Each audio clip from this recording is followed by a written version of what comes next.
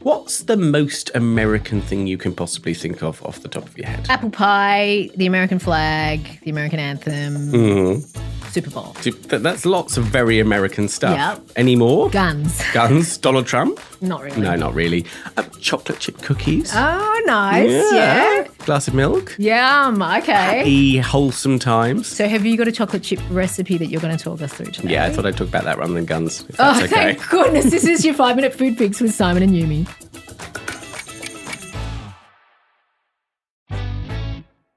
Before we get started, Simon, do your kids eat these cookies? Yes, Okay. my kids eat these cookies. They eat lots of these cookies. Wonderful. That's my main criteria. Please proceed. I eat lots of these cookies, Right. which is a slight problem when I make them. But yeah, they love them. I don't know a child who doesn't love chocolate chip Mine. cookies. Really? Yeah. Really? Yeah. Have they tried this recipe yet? No, though? they haven't. No, well, we'll wait and see. Look, I think they're one of the easiest things in the world to make. And when you're first starting to bake, they are probably the thing that is going to put that smile and that sense of satisfaction on your face and those you love around you more than anything else. So they're a really good place to start. They're really actually very easy to make. And they go brilliantly with a cold glass of milk for kids. So you get all those lovely wholesome vibes. But having said all that, Yumi, there are still some do's and don'ts, you know? You know I'm a stickler for this sort of thing. So it's really important that we do those. So let's get those out of the way now. First of all, I think a lot of people worry about the chocolate. You read a lot of these recipes that say, oh, use a really nice dark chocolate, plain chocolate, or make certain the milk chocolate's really good. No, I don't think it matters actually for chocolate chip cookies. And can you especially just for the buy kids. them as chips or do you have to chop it up with a knife? Look, I like the chopping for do the you? added rusticity of the thing. I like to get out the big chef's knife and chop away. But no, it really doesn't matter. Use the buttons if you like. Yeah. They're nice and easy, or the little coins, or whatever you like. You do you here. Use whatever chocolate you think is going to go down well in your house too. So if it's milk chocolate, that's great. But if it's a mixture of milk, white and dark, then just go nuts. Go bananas. Have fun. Okay. One thing I would say, it's a really simple recipe where you're combining butter and sugar in the kind of usual way when you're making cookies. I always think a stand mixer makes these sort of things much better. You can shove them in and just forget about them. And it also kind of fluffs everything up in a way that is really hard to do by hand. So if you're prepared for the workout and you've got the whisk at hand and you want to go, you're not going to the gym that day, then do this. Simon, no one who's listening to this podcast is that person. No, they're probably not. So in that case, just shove everything in the stand mixer and you'll get a really, really good result. One more rule, Yumi, and then I promise I'll stop giving you rules on something very simple. Don't leave these cookies in the oven too long. For me, the thing that is brilliant about American-style cookies is the soft chewiness. You bite in and they yield straight away, right? And they're all oozy. So there's no snap. There's no snap. These are not biscuits. There is no twice cooking, which is where that word comes from. There is just a simple, quick cookie. So I'm going to dive into the recipe now because I've done an awful lot of talking about Well, these you've done the cookies. pre-sell. I mean, my wallet's You're open. in. Good.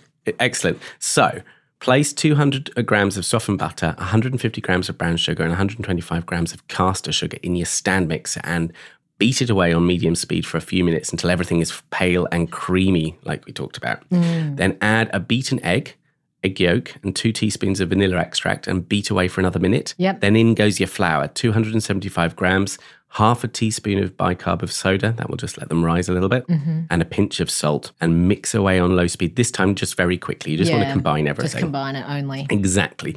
Then in goes your chocolate, which I have, cut up in a rustic fashion, but you have just thrown in because you bought them as buttons, which is excellent. Just save a little bit back. So that's 200 grams that you've roughly chopped, about 175 going in now. Save a little bit back, and that will be for pressing into the cookies when they're formed. For decoration sort of thing. Yeah. So 1 or 2 quick turns to mix to get those chocolates in. Then out it comes. Again, little tiny kind of small walnut-sized balls, about 45 grams. If you really want to, 45 grams.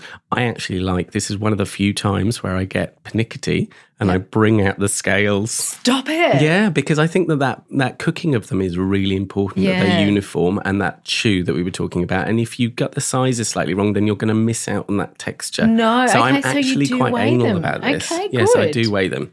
But another hack you could have is if you find a good ice cream scoop type thing. That's normally the perfect That does amount. seem very American. Like the American housewife TikToks that I watch, they're They would doing do that with the scoop. Yeah. I'm not fully Martha Stewart yet, but one day, Yumi, I can aspire. So then it's onto lined baking trays, leaving about 4 centimetres apart.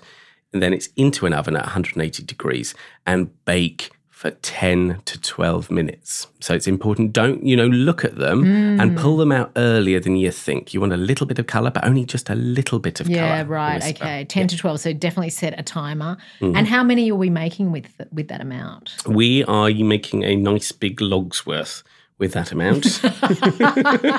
It's normally about 18 cookies there. Great. So you don't have to bake them all at once. You make the big sausage log of that dough into the freezer with the rest of it and then just slice them off as you go. Slice them off. Bake from frozen. You've got home-baked cookies. Whenever you have kids, friends come round, you look like the best parent in the world.